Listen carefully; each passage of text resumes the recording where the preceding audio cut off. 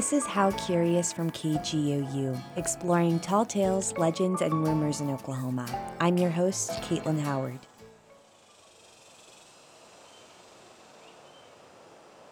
In northwest Oklahoma City lies historic Brookhaven, a neighborhood between Western Avenue and Classen Boulevard. The neighborhood has a distinct look, featuring homes shaped like cinder blocks and a creek called Deep Fork. KGOU listener David Glover's house backs up to the creek. It's always flowing. There's always a little water moving, but you can see there's dozens of different species, and sometimes we see fox, possum, raccoons. But the water comes down from the left and the right, and it comes right together on those rocks there. The creek used to feed Belle Isle, a lake built around the time of statehood that no longer exists. Most OKC residents associate Belle Isle with the shopping center, library, neighborhood, and brewery of the same name. But Glover remembers Belle Isle Lake for a different reason, for allegedly reviving one of the most iconic horror actors of the 20th century. Looks like Lon Chaney Jr., his parents were here on Belle Isle Lake, and supposedly he was born a number of months premature and came out not breathing. And they threw him in the cold water and it revived him. It seems like there's some different people that have different versions of it, but whether or not he was dipped in a lake and brought him back to life with the frozen water, I don't know if that's true. Lon Chaney Jr., whose father of the same name was also a famous actor, starred in movies in the 1940s like The Ghost of Frankenstein, Son of Dracula, and The Wolfman. Whoever is bitten by a werewolf and lives becomes a werewolf himself. The wolf bit you, didn't he? Yeah, he did.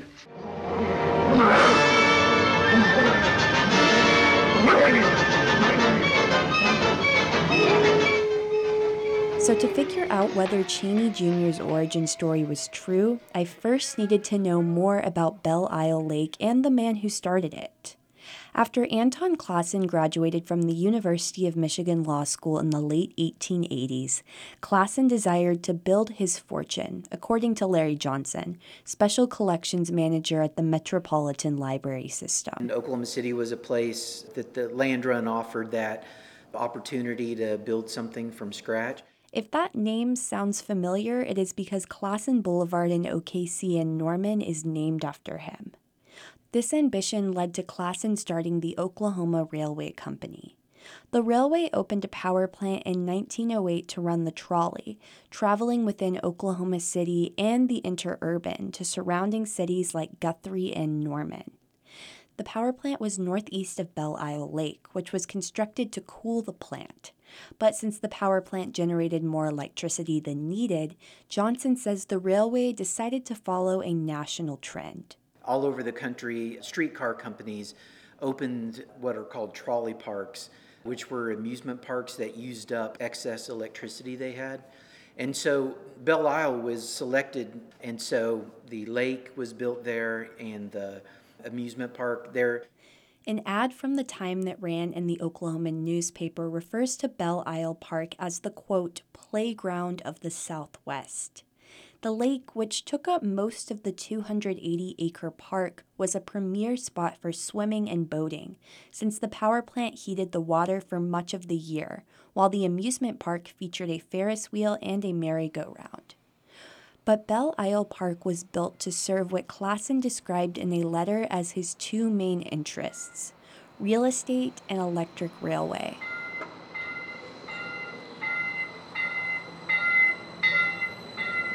The trolley traveled from downtown Oklahoma City north up to Classen Boulevard.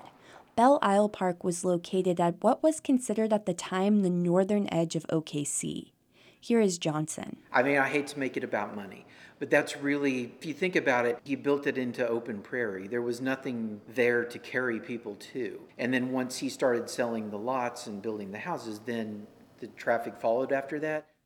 But even with the increase of residents in the area, the trolley went bankrupt in the late 1920s as cars increased in prominence and Classen ran out of property to sell. In 1928, Belle Isle Park was sold to OG&E, who built a power plant that was considered innovative for its time.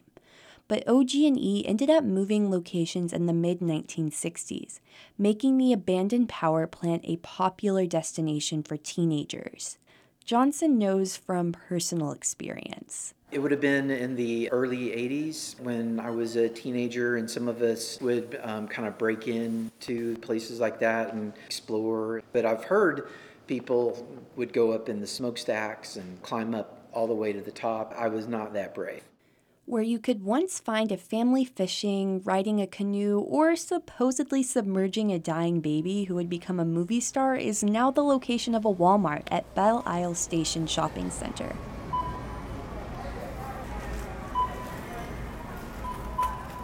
While we are back on the topic of Lon Chaney Jr., an article that appeared in a 1982 edition of the Oklahoman corroborates the story Glover heard. According to the article, Chaney Jr. was born on a cold February night in 1906 in a cabin on Belle Isle Lake. The, quote, bluish baby appeared to be dead, so his father plunged Chaney Jr. in the icy water, reviving him. Chaney Jr.'s family did not respond to my requests for an interview, but a similar retelling of events appears on the official Chaney Entertainment website, adding that Chaney Jr.'s father created an incubator out of a shoebox for the baby. But Johnson says it is difficult to verify this story. There really shouldn't have been anybody living on the lake. If they did live out there, that wasn't in the city limits, and so we wouldn't really have like a directory or any kind of records, and if they were leasing the house or renting it, we wouldn't have the property records in their name. And Chaney Jr. was born in February 1906.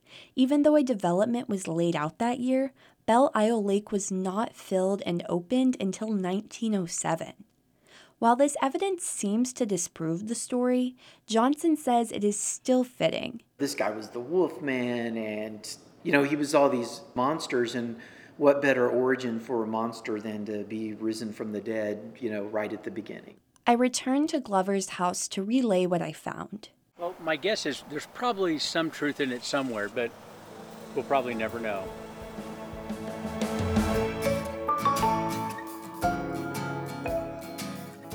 That's it for this episode of How Curious.